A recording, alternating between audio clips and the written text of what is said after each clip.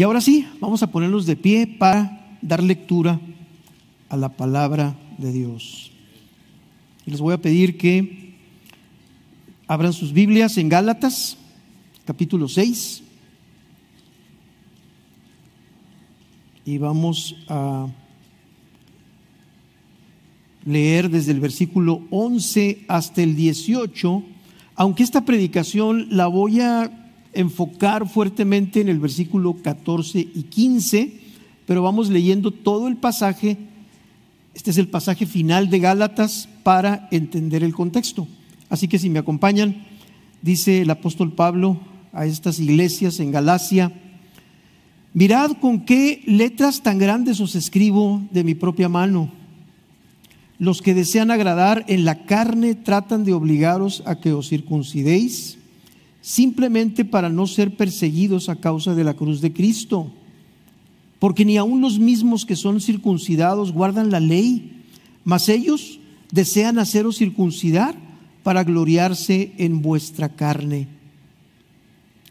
Pero jamás acontezca que yo me gloríe sino en la cruz de nuestro Señor Jesucristo, por el cual el mundo ha sido crucificado para mí y yo para el mundo. Porque ni la circuncisión es nada, ni la incircuncisión, sino una nueva creación. Y a los que anden conforme a esta regla, paz y misericordia sea sobre ellos y sobre el Israel de Dios. De aquí en adelante, nadie me cause molestias, porque yo llevo en mi cuerpo las marcas de Jesús. Hermanos, la gracia de nuestro Señor Jesucristo sea con vuestro espíritu. Amén. Acompáñenme a orar. Padre, te damos toda la gloria, Señor, te alabamos, te bendecimos. No nos cansamos de acercarnos a ti con profundo agradecimiento de nuestro corazón, porque hiciste resplandecer la luz de tu rostro sobre nosotros, aún sin merecerlo, y por eso nos encontramos de pie el día de hoy. Por eso somos sostenidos por ti, Señor, para que una vez más vengamos a tu palabra, para ser instruidos por ella, para vivir esta vida para tu gloria y para tu honra. Padre, bendícenos el día de hoy, ilumínanos con tu espíritu, para que no solamente entendamos, sino para que vivamos nuestras vidas de acuerdo con tu voluntad. Porque te lo pedimos todo esto en el nombre bendito de tu Hijo Jesucristo. Amén. ¿Pueden tomar asiento? Y bueno, le puse como propósito a esta predicación, el propósito es concluir la predicación de Gálatas proveyendo a los oyentes el único fundamento para gloriarse ante Dios y ante los hombres: la cruz de nuestro Señor Jesucristo. El día de hoy vamos a terminar esta serie de predicaciones sobre la carta del apóstol Pablo a este grupo de iglesias. Parece que no era solamente una, eran varias congregaciones de creyentes en Galacia. Durante 6 meses, Armando siempre se acuerda muy bien de las fechas, abril 24, empezamos con el primer versículo de esta maravillosa carta que tiene casi 2000 años que se escribió. ¿No es sorprendente la manera como Dios ha preservado su preciosa palabra al paso de los siglos? Y el día de hoy podemos abrirla y podemos beneficiarnos de ella, porque es el Espíritu Santo el que la ha puesto delante de nosotros. Qué bendición tan grande. Esta epístola la podemos ubicar su mensaje central, aunque el mensaje central creo yo que es toda la carta, porque está llena del Evangelio de Jesucristo. Y dice en Gálatas 1:8: si aún nosotros o un ángel del cielo os anunciara otro evangelio contrario al que os hemos anunciado, sea anatema. El tema que está tratando el apóstol con estas iglesias es un tema de controversia.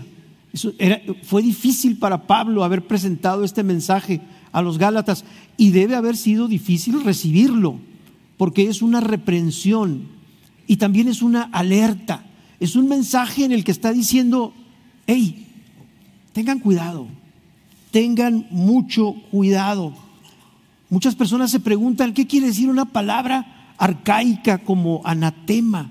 Y estuve investigando el significado de esta palabra y escuchen esto, la palabra anatema significa el desfavor de Dios, el apartamiento que Dios hace de aquello que no está de acuerdo con Él.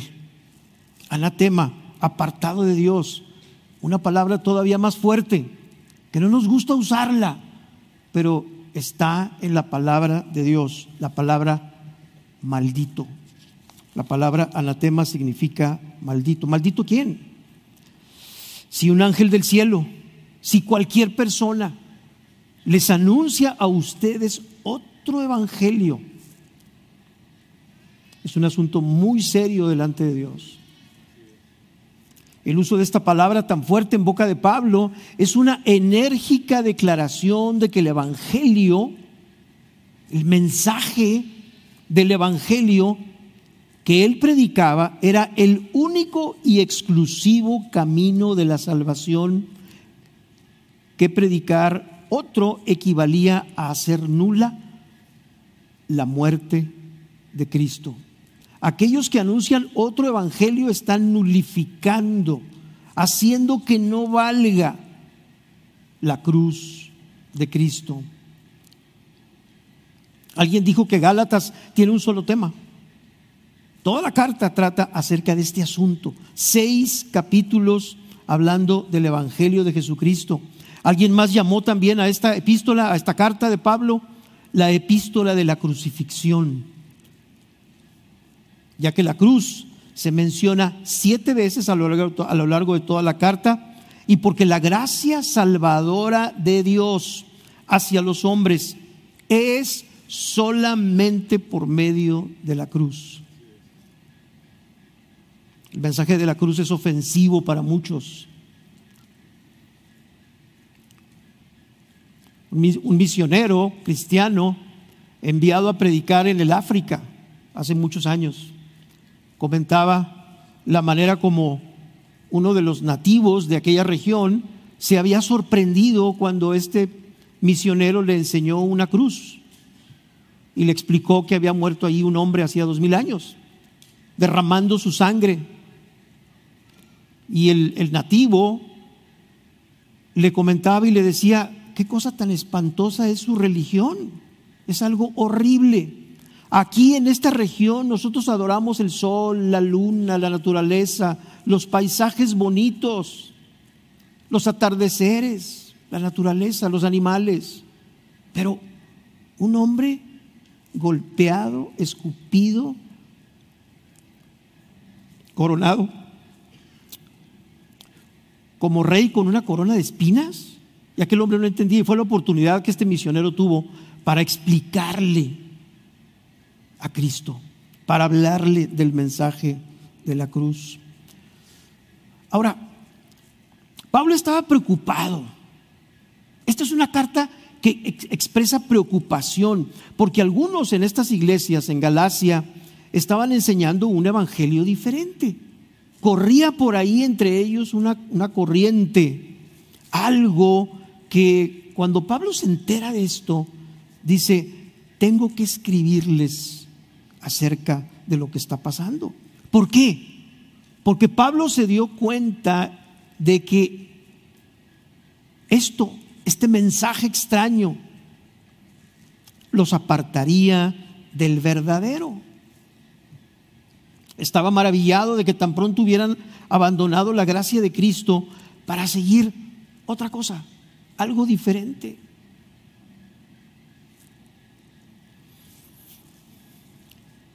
Gálatas 1:7 dice que en realidad no es otro evangelio, solo que hay algunos que os perturban y quieren pervertir el evangelio de Cristo.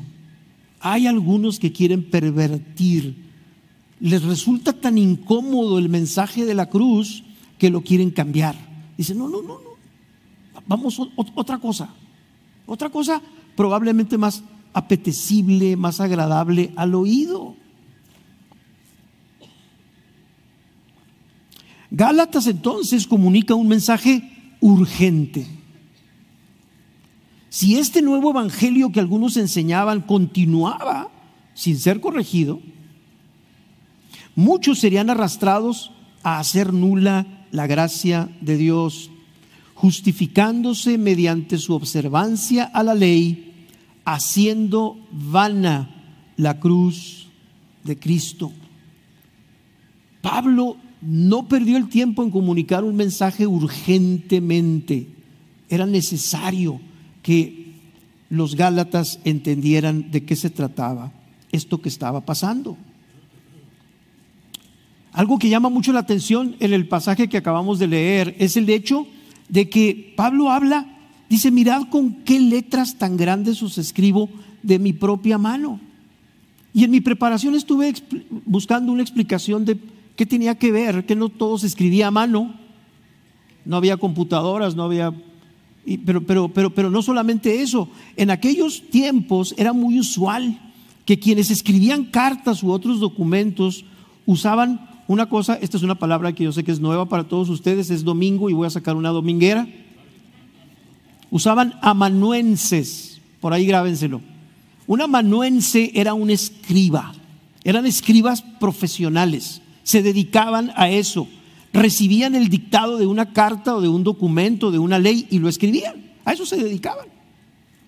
Y lo más probable es que Pablo y los apóstoles utilizaron, los que escribieron documentos, hayan utilizado amanuenses, gente que escribía por ellos lo que ellos dictaban.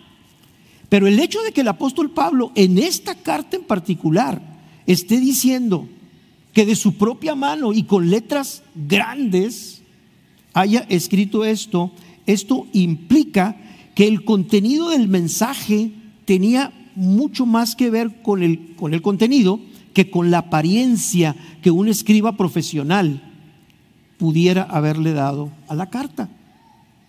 Como que quiso plasmar con su propia piel, con su propia mano, y decir: esto se los mando yo, Pablo, porque estoy sumamente preocupado. También es probable que debido a la severidad del mensaje, Pablo haya decidido escribirla de manera más personal, con su propia mano.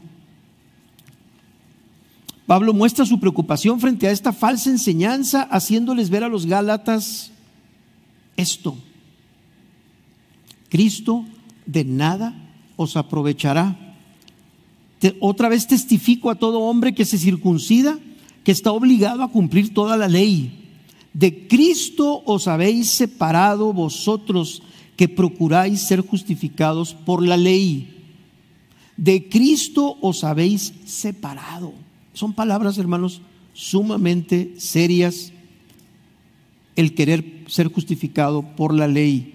Y luego, para terminar este versículo, dice: de la gracia habéis caído. ¿Quiénes? Los que predicaban y anunciaban otro evangelio. Voy a plantear varias preguntas y voy a tratar de contestar algo de ellas acerca de esto, porque yo sé que es un tema difícil, es un tema que nos puede a todos nosotros hacernos muchas preguntas. Yo traigo algunas. Primera, ¿en qué consistía esta peligrosa enseñanza que estaba perturbando a muchos en Galacia? ¿Qué era? ¿Qué estaba pasando? ¿Qué tenía de malo? Esta semana pasada un amigo mío me envió una especie de página de internet en donde muchas personas de todo el mundo intercambian mensajes con fotografías muy bonitas de paisajes, de la luna, de las estrellas. Y al principio yo lo empecé a ver y dije: qué bonitas fotografías. Cuando seguí leyendo la página, ¿cuál va siendo mi sorpresa? Que era a través de la naturaleza. Los árboles, las plantas, las galaxias, misticismo, meditación, salir de este mundo mediante ejercicios mentales. E inmediatamente le contesté, y curiosamente yo me encontraba preparando este mensaje, entonces le contesté precisamente con estas palabras.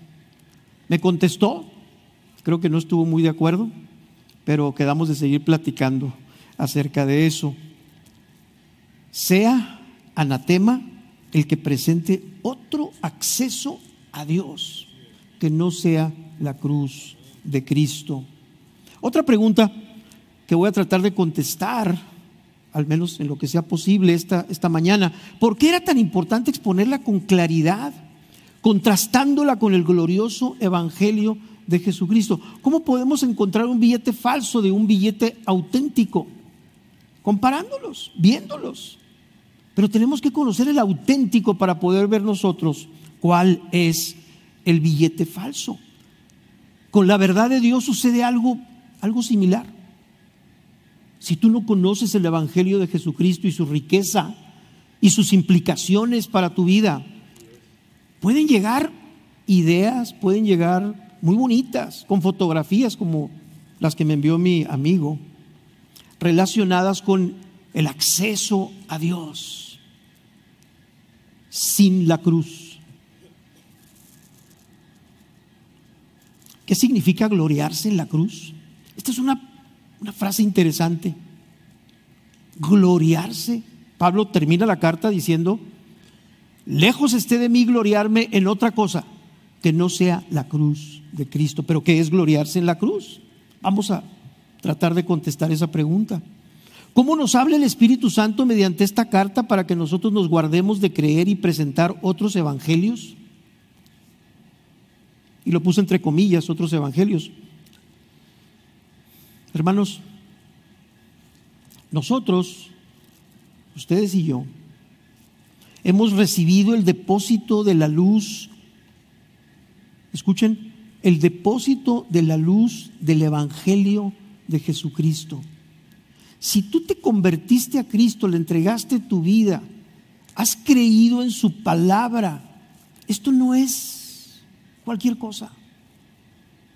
Es el regalo de Dios para ti. El Espíritu Santo iluminó nuestro entendimiento para que resplandeciera la luz del evangelio de la gloria de Cristo, el cual es la imagen de Dios, quien mandó que de las tinieblas resplandeciese la luz para que nosotros pudiéramos conocer la gloria de Dios en la faz, en el rostro, en la cara de Jesucristo. Por lo tanto, seamos cuidadosos de vivir las implicaciones del evangelio en nuestras vidas diarias y cuidadosos al anunciarlo fielmente a quienes no lo conocen.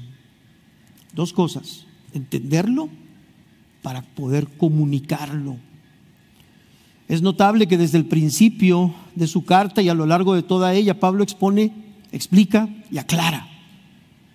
Varias veces vuelve a poner enfrente con claridad, quizá con una mayor claridad, el mensaje del evangelio que nuestras mentes tienden a pervertir. Dice en Gálatas 1, capítulo 1, del 3 al 5: gracia y paz sean a vosotros de Dios el Padre y de nuestro Señor Jesucristo, el cual se dio a sí mismo por nuestros pecados, para librarnos del presente siglo malo, conforme a la voluntad de nuestro Dios y Padre, a quien sea la gloria por los siglos de los siglos. Amén. Y vez tras vez, a lo largo de toda la carta, Pablo vuelve a repetir: este es el mensaje en el que hemos de vivir y en el que hemos de gloriarnos, no otro. Le he llamado a esta predicación la gloria de la cruz y la nueva creación. Gloriémonos en la cruz de Cristo, porque Pablo concluye su carta haciendo una resolución personal. Lo acabamos de leer hace rato en Gálatas 6:14. Pero jamás acontezca que yo me gloríe y yo para el mundo. Y vamos a ver 4 cosas el día de hoy. Bueno, al menos voy a tratar de abarcar 4 puntos en este mensaje. Primero, ¿cómo es que se corrompe la enseñanza del evangelio y por qué? Segundo, ¿cuál es el cuidado por la sana enseñanza del evangelio? El tercero, el valor de una nueva creación. Y el punto número 4, gloriándonos en la cruz de Cristo. ¿Cómo se corrompe? ¿Por qué? ¿Por qué Pablo dice el evangelio se pervierte? ¿Qué le pasa? ¿Le pasa algo al evangelio? Vamos a ver, y puse yo estas notas. En este mundo caído, la verdad, aún la verdad que hemos recibido de Dios, puede ser pervertida, corrompida y distorsionada. Investigué el significado de la palabra pervertir. ¿Saben qué quiere decir pervertir? Torcer. Es cuando algo es torcido, corrompido. Si el diccionario dice que pervertir algo no nomás es cambiarle poquito, sino que literalmente una perversión tuerce las cosas de tal manera que son otras, dejan de ser lo original. Con el evangelio, cuando el evangelio es pervertido por los hombres, se corrompe de tal manera que deja de ser el evangelio. No es alterarlo de tal manera que ya no es lo mismo, se ha vuelto otra cosa, se echa a perder. Y tristemente en la historia de la iglesia esto ha ocurrido muchas veces, y ocurre, hermanos, en nuestros propios días. Está sucediendo el día de hoy, cuando no somos cuidadosos con este depósito que es un regalo divino que ha sido dado a ti, a mí. Esto fue lo que sucedió al principio, hermanos. Vamos a ver cómo sucedió esto.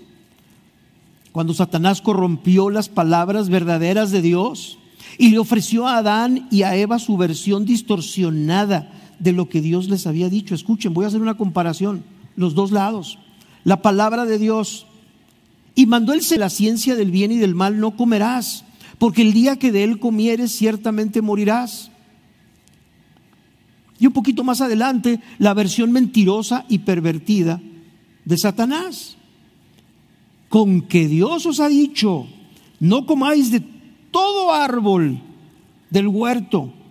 Cuando Eva le responde correctamente al diablo, el diablo contraataca diciéndole: no moriréis, sino que sabe Dios que el día que comas de él serán abiertos tus ojos y vas a ser como Dios, sabiendo el bien y el mal. Ahí está la mentira. Pocas palabras fueron cambiadas, pero una sola palabra cambia todo el sentido de la oración. Un punto mal puesto, una coma, una pausa. Por eso dice que al final de los tiempos ni una jota ni una tilde van a pasar, o pasarán antes de que su palabra deje de cumplirse. Los falsos maestros en Galacia enseñaban a los gentiles que se convertían que tenían que observar todas las leyes alimenticias y la circuncisión para ser plenamente aceptados y completamente agradables a Dios. Fíjate hasta dónde estaba llegando esto. La falsedad de esta manera de pensar es esta: si Dios solamente nos acepta sobre la base de nuestros esfuerzos en cumplir sus leyes y mandamientos, entonces la consecuencia lógica, ¿cuál es? ¿Qué es lo que va a pasar? Nos jactaremos por haber reservado nosotros mismos nuestro lugar en el cielo. Yo reservé mi lugar, hice mi reservación desde la tierra. Hasta da risa, ¿no? Pero a ese grado llegan las mentiras que corrompen este precioso evangelio de Jesucristo, en el que ustedes y yo por su gracia creímos. Dice 1 Corintios capítulo 4: porque ¿quién te distingue? ¿O qué tienes que no hayas recibido? Para muchas personas es difícil recibir cosas. Todo lo tienen que producir ellos. En el evangelio no tienes que producir nada. Tú lo recibes por la fe puesta en lo que Él hizo. ¿Qué te distingue delante de Dios? Nada. ¿Qué tienes que no hayas recibido? Todo lo que, la vida, mira, el hecho de que estés sentado aquí el día de hoy y yo hablando, lo he recibido. Que estemos hablando de estos temas, recepción, soy receptor nada más. Esa es la actitud, hermanos, frente a este precioso mensaje que se llama el Evangelio de Jesucristo. Esta jactancia en lo bueno que hacemos, y lo puse entre comillas, y en lo bueno que somos, tiene su origen en las profundidades de nuestro propio corazón orgulloso, el cual siempre está buscando cómo presentarse y cómo sentirse bien delante de Dios y delante de los hombres. Esta tendencia se manifiesta cuando nos comparamos como mejores que los demás. Cuando estamos pensando en nosotros mismos y un ratito, ¿no? 1 hora, 2 horas, o toda la vida. Fulano de tal, no, hombre. Yo. Les voy a pedir que vayan en sus Biblias al capítulo 18 de Lucas. Porque, hermanos, si el apóstol Pablo está terminando la carta a los Gálatas diciendo: yo me voy a gloriar únicamente en este evangelio, en la cruz de Cristo, entonces tenemos que tener cuidado de cómo vivimos, cómo pensamos, cómo hablamos, cómo nos comparamos cuando pensamos en los demás y también cuando pensamos en Dios. Capítulo 18 de Lucas, lo voy a leer, ustedes lo tienen ahí en sus Biblias, versículo 9. A unos que confiaban en sí mismos como justos y menospreciaban a los otros, les dijo también esta parábola. 2 hombres subieron al templo a orar, uno era fariseo y el otro publicano.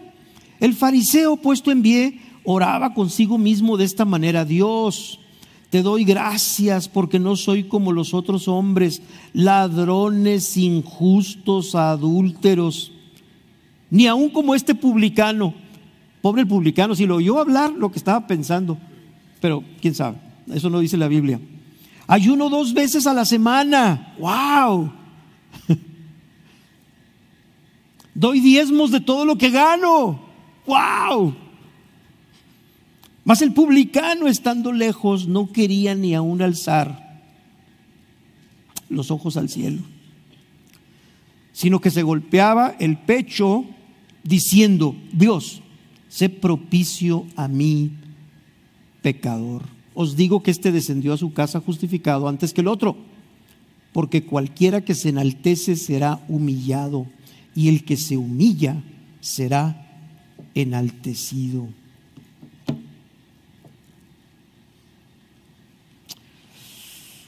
Frente a esta arrogancia que está en nuestro corazón pecaminoso, no estén volteando a ver a nadie más, estén pensando en ustedes mismos. Frente a esta arrogancia y orgullo, el apóstol Pablo alerta a los colosenses, por ejemplo. Se los voy a leer, no estén sus notas, pero escuchen estas palabras que me llamaron mucho la atención en Colosenses capítulo 2. Mirad que nadie os engañe por medio de filosofías y huecas sutilezas, según las tradiciones de los hombres, conforme a los rudimentos del mundo y no según Cristo. Un poco más adelante: pues si habéis muerto con Cristo en cuanto a los rudimentos del mundo, escuchen esto, ¿por qué como si vivieseis en el mundo os sometéis a preceptos como no manejes, no gustes, ni aun toques? Uno de los temas que vimos en Gálatas, y sería imposible hacer un resumen de toda la carta, pero la libertad que tenemos en Cristo y la libertad que también tenemos que dar a los demás por la gracia que nosotros hemos recibido de Él. Las tradiciones de los hombres y los rudimentos del mundo no se refieren únicamente a leyes ceremoniales y rituales como la circuncisión, sino a, escuchen esto, toda actividad religiosa externa. que no sea según Cristo, sino que se origina en la carne y me exalta a mí en vez de ser originada por el Espíritu Santo para exaltar a Dios. Palabras de John MacArthur. Me encantó cómo lo pone, de una manera sencilla. Esas son las tradiciones de los hombres y los rudimentos del mundo. Las cosas que me permiten sentirme bien conmigo mismo, que yo digo, no estoy tan mal. Cuando hacemos estas cosas, actos religiosos, rituales, oraciones, actos de generosidad, palabras. Ay, qué bonito le dije yo a esta persona el otro día. En la carne, porque no tiene nada de malo hacer esas cosas, que quede claro. No tiene nada de malo ser generoso, no tiene nada de malo decirle palabras bonitas a alguien. Claro que no. Ni hacer todo lo que tenemos que hacer. El problema es, como dice aquí, dice MacArthur, hecho en la carne. Para agradarte a ti, para sentirte mejor. Yo sí lo hago y ellos no. ¿Qué no ven? Que yo sí me desvivo por Cristo. Porque hasta eso usamos el nombre del Señor. Cuando hacemos todas estas cosas y muchas otras más, quiere decir, en la carne, quiere decir que las hacemos para sentirnos muy satisfechos con nuestra piedad y devoción a Dios y para recibir los elogios y el reconocimiento de los demás. Esto no quiere decir que sea malo recibir el reconocimiento de los demás. Yo desde anoche estoy batallando mucho con este mensaje.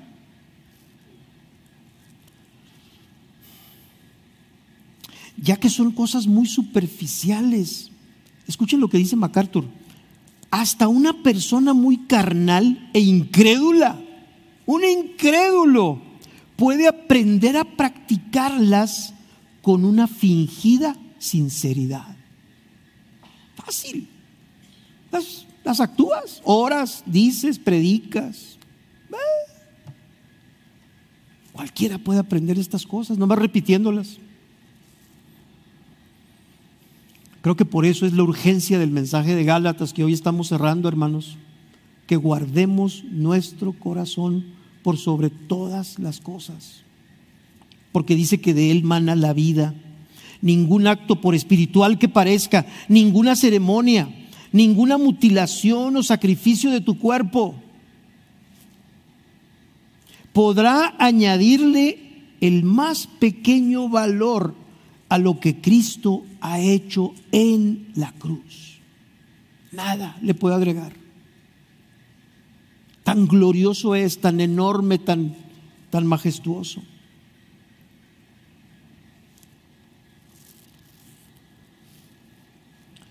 Por lo tanto, los apóstoles, voy a mencionar solamente dos, pero encontré muchas advertencias acerca del cuidado de lo que comunicamos.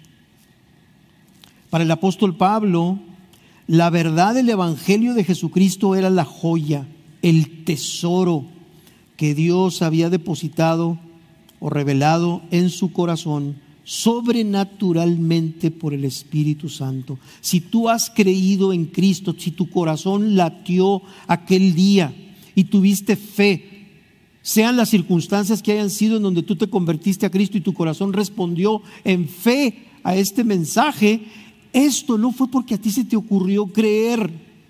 El Espíritu Santo sobrenaturalmente te dio vida nueva para que tu corazón pudiera latir por Cristo y decir: Señor, creo en ti, me rindo a ti. O como haya sido tu conversión. Eso puede ser muy variado.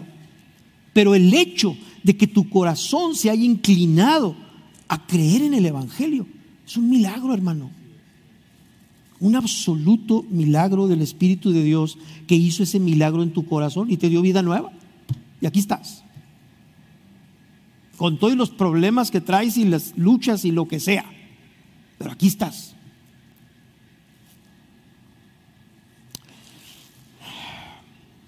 Dice una de las recomendaciones de Pablo, hablándole a Timoteo, un pastor que empezaba muy joven: retén la norma de las palabras sanas que has oído de mí. Hey, Timoteo, cuidado con las palabras sanas que has oído de mí. Yo, Pablo, te di un mensaje sano en la fe y el amor en Cristo Jesús.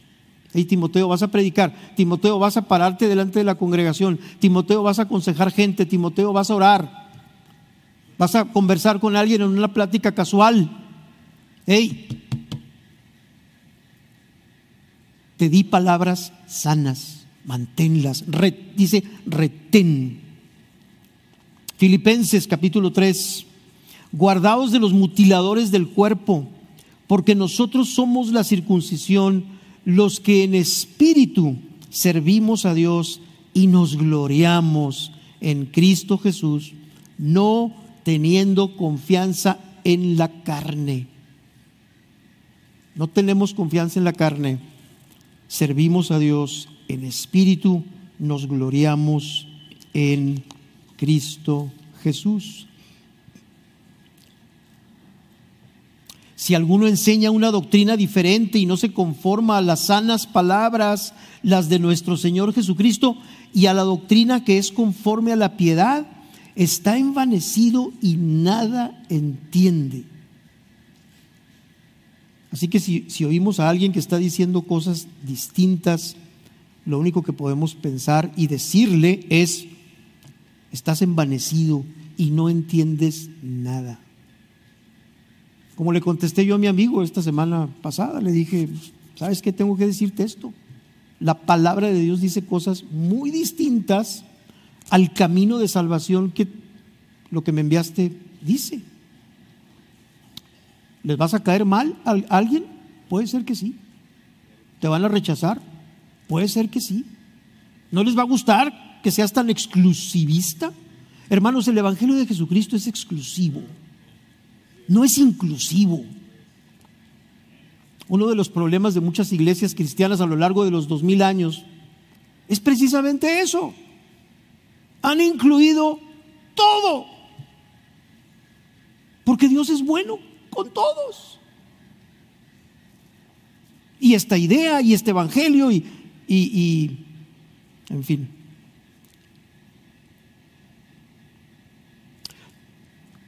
Esta sentencia en segunda de Juan capítulo 1 me llamó mucho la atención. Dice: todo el que se desvía y no permanece en la enseñanza de Cristo no tiene a Dios. Voy a repetir: todo el que se desvía y no permanece en la enseñanza de Cristo no tiene a Dios. Esto a mucha gente no le gusta, que mucha gente te dice: no, yo sí tengo a Dios, Dios, para arriba y para abajo y a todas horas Diosito.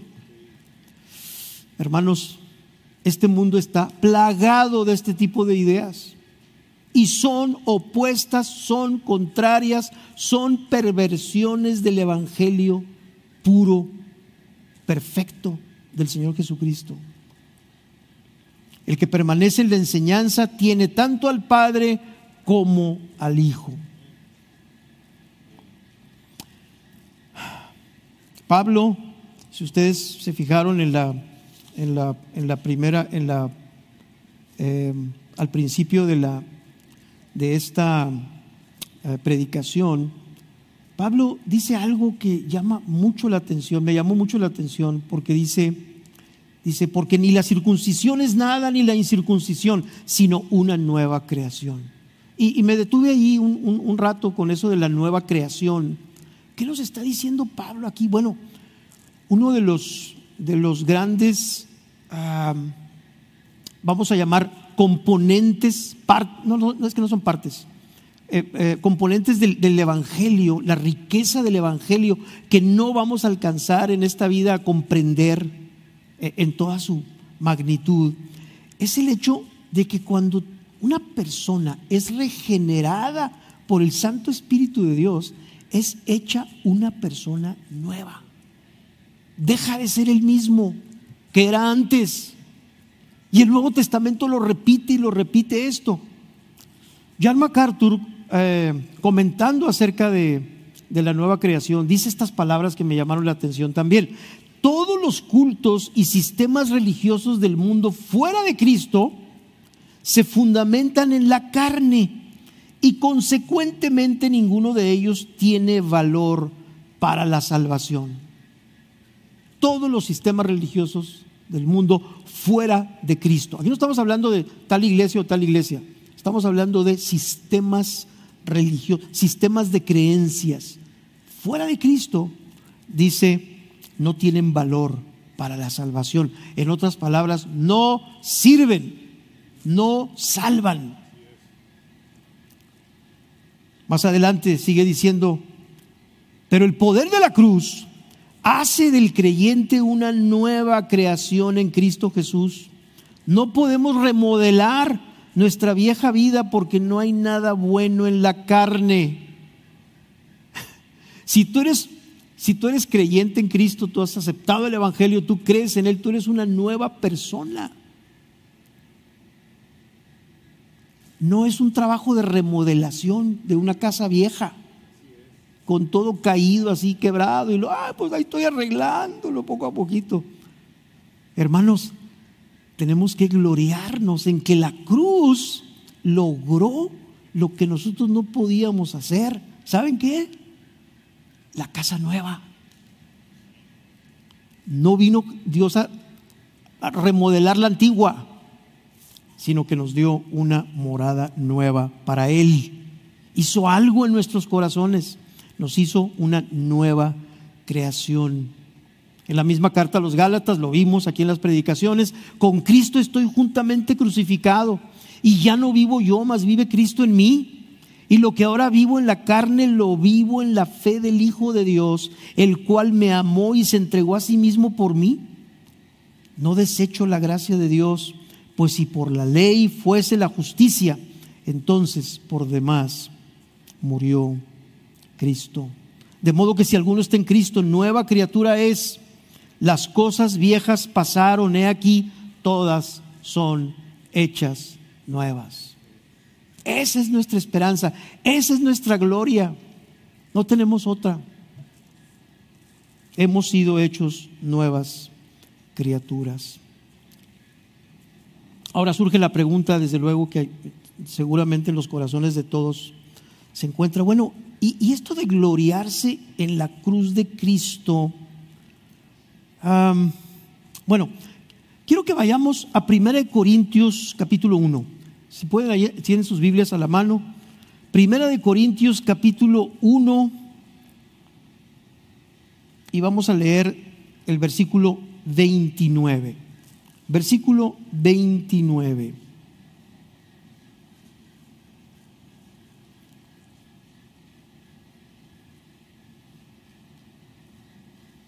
Otra vez, a fin de que nadie se jacte en su presencia. Otra vez la palabra jactancia. ¿De qué te jactas? O dicho más comúnmente, como lo decimos en el lenguaje diario, pues ¿qué te crees? ¿No? Así le decimos, pues ¿qué te crees? ¿De qué te jactas? Bueno, a fin de que nadie se jacte en su presencia, mas por Él estáis vosotros en Cristo Jesús, el cual nos ha sido hecho por Dios sabiduría, justificación, santificación y redención, para que, como está escrito, el que se gloría, gloríese en el Señor. Sabiduría, justificación, santificación y redención. Ya. Este es nuestro gozo, hermanos, esta es nuestra gloria. Pero yo sé que muchos siguen diciendo, bueno, ¿y qué hacemos? ¿Y cómo le hago? ¿Qué hacemos? Hay una respuesta nada más, hermanos. Nada más hay una. Ven a Cristo. Ven a Él. Acércate al Salvador. Acércate a Él. ¿Te estás acercando a Él o te estás alejando de Él? Jesús salva. Jesús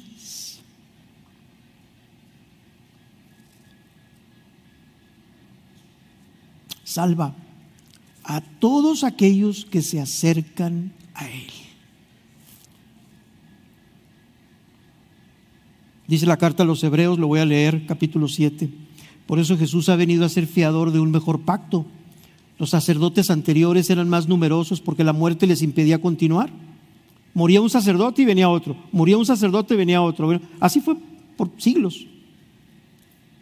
Pero Él conserva su sacerdocio inmutable, puesto que permanece para siempre. Por lo cual Él también es poderoso para salvar para siempre a los que por medio de Él se acercan a Dios. Ahí está. Nomás una cosa podemos hacer, hermanos: acercarnos a Jesús. Porque Él puede salvar para siempre a los que por medio de Él se acercan a Dios, puesto que vive perpetuamente para interceder por ellos.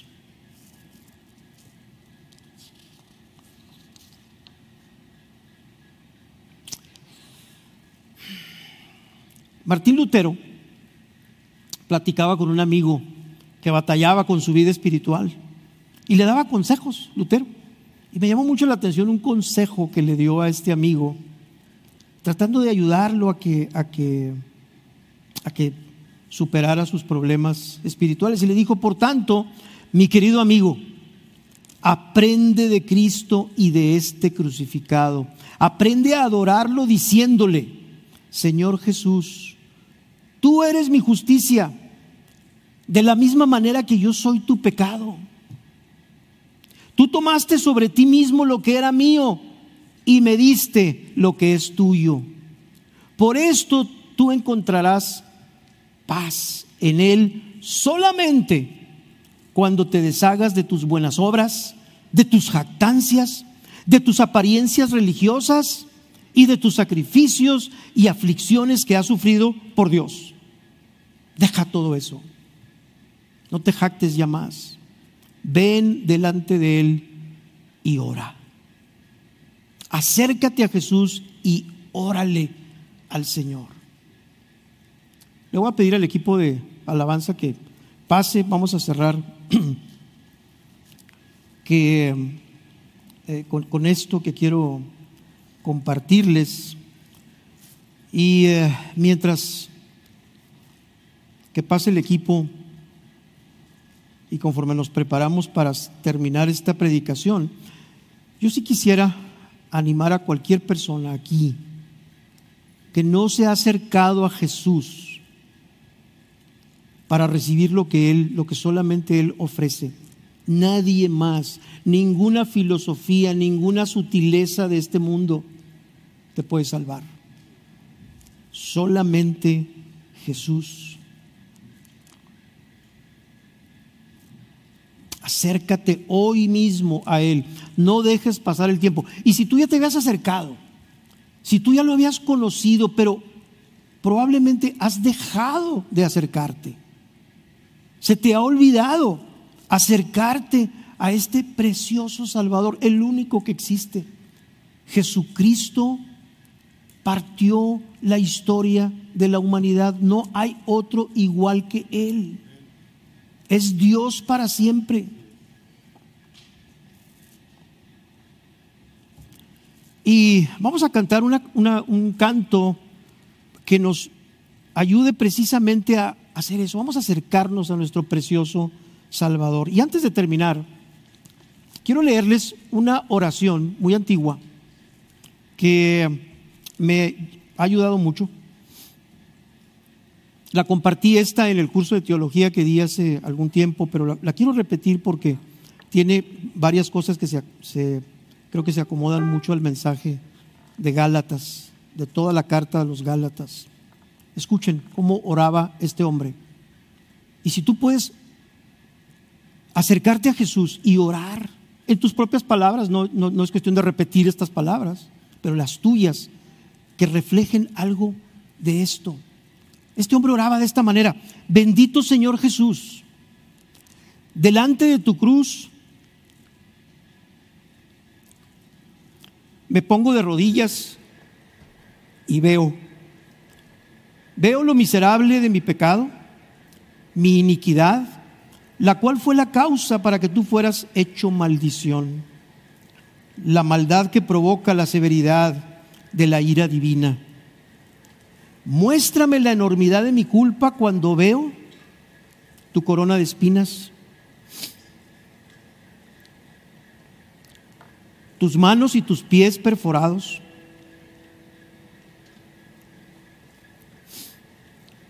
tu cuerpo destrozado, el llanto de tu agonía. Tu sangre es la sangre del Dios encarnado. Su valor es infinito, mucho más allá de nuestros pensamientos. Infinitos también deben ser la maldad y la culpa que hicieron necesario que pagaras tan caro precio. El pecado es mi enfermedad, mi monstruo, mi enemigo, mi dulce veneno, el cual poseo desde que nací, el cual aún vive en mí, el cual aún toma fuerza en mi manera de ser. Domina mis facultades, me persigue como una sombra, entremetiéndose en todos mis pensamientos, como una cadena que me tiene cautivo en mi propia alma. Siendo yo el pecador que soy, ¿por qué habría de darme su luz el sol? ¿Por qué habría de poder respirar el aire que me rodea? ¿Por qué habría de sostenerme la tierra al caminar y no tragarme como el abismo? ¿Por qué habrían de nutrirme los frutos de la tierra y del trabajo de los hombres? ¿Por qué habrían de suplir mis necesidades tantas criaturas del Señor? Y sin embargo, tu compasión está siempre sobre mí. Tu espíritu viene pronto en mi rescate. Tu amor soporta mi maldición. Tu misericordia detiene los azotes que yo merezco. Permíteme caminar humildemente en las profundidades más bajas de la humillación, bañado en tu sangre con ternura de conciencia, triunfando gloriosamente como un heredero de la salvación. Voy a pedir a Armando que cierre. Manuel, perdón, adelante.